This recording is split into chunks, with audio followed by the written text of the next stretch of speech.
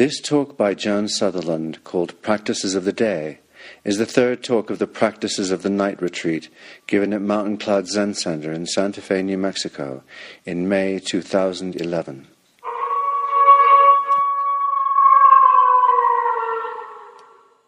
Practices of the night also involves, by its nature, practices of the day, because we want the interpermeation to go in both directions. Not only are we working toward bringing more awareness and attention into our sleeping and dreaming lives, but also to bring a greater sense of the dreamlike quality of things into our waking life, so that it's not so much a division between waking and sleeping anymore, but a one whole, seamless thing. So here are a few practices for the daylit hours, for when you're walking around during the retreat. The first thing is to ask every once in a while, in whatever you're doing, am I awake? Am I asleep? Am I dreaming? How do I know? Another thing you can do is to really see everything as a dream. So you're a dream person drinking dream coffee under the dream trees, or you're feeling a dream sleepiness, dream anger, dream backache, whatever it is. When someone's speaking to you, they're speaking a dream, and you're responding a dream. We've spoken about how at the gateway from sleep into wakefulness in the morning, we want to hold still and see if we can step back into that moment just before the self reconstitutes and the world coalesces again. But that moment before is available to us all the time, so you can step back into that from any moment. Anytime throughout the day, you can just stop and ask yourself, what's the moment just before? What was the moment before everything constituted and coalesced and solidified into something?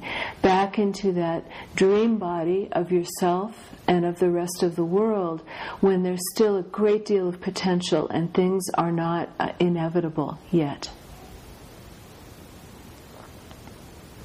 One of the things that we've talked about with the dream body is that it has different laws than the normal physical waking life body, and that it isn't as the senses and the abilities to experience things aren't as rigorously assigned to certain sensory apparati. So, for example, your eyes can hear, your ears can see, your feet can hear the ground underneath them. Your hands can see the wind as it passes. So what would it be like to walk around with an awareness of that, of the synesthesia of the dream body, the ability to experience things not in our usual ways, but in an expanded sense? In terms of a very concrete thing you can do, you can use the planning and intention-setting power of the mind throughout the day to say, oh, I have to remember my dream tonight, or, oh, I want to enter the clear light of deep sleep tonight, or I want to experience lucid dreaming. All throughout the day, that's casting your prospective memory into the future of the night.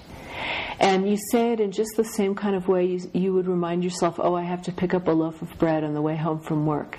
It's exactly the same kind of priming the mind to remember to do something, and it can be just as natural and easy as that. You can obviously look at your life at any time from the position of dream interpretation, reviewing the day, seeing what's going on, and thinking about them as a dream, noticing what lights up for you, what images are arresting, and what ones seem to call for more exploration. And during the day, any dreams or dream fragments, any images that come up in the night, you can take as a koan during the day. You can inquire, what is this? To any of that, either formally in meditation or informally as you're walking around. So, as with everything we do, the intent is really to create a sense of one continuous practice that doesn't start and stop, but rolls on through the day, through the night, into the next day, and so on forever.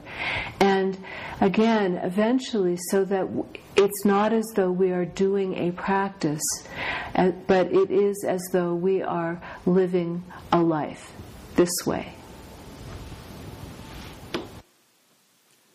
These talks are made available through your donations to Cloud Dragon, the Joan Sutherland Dharma Works.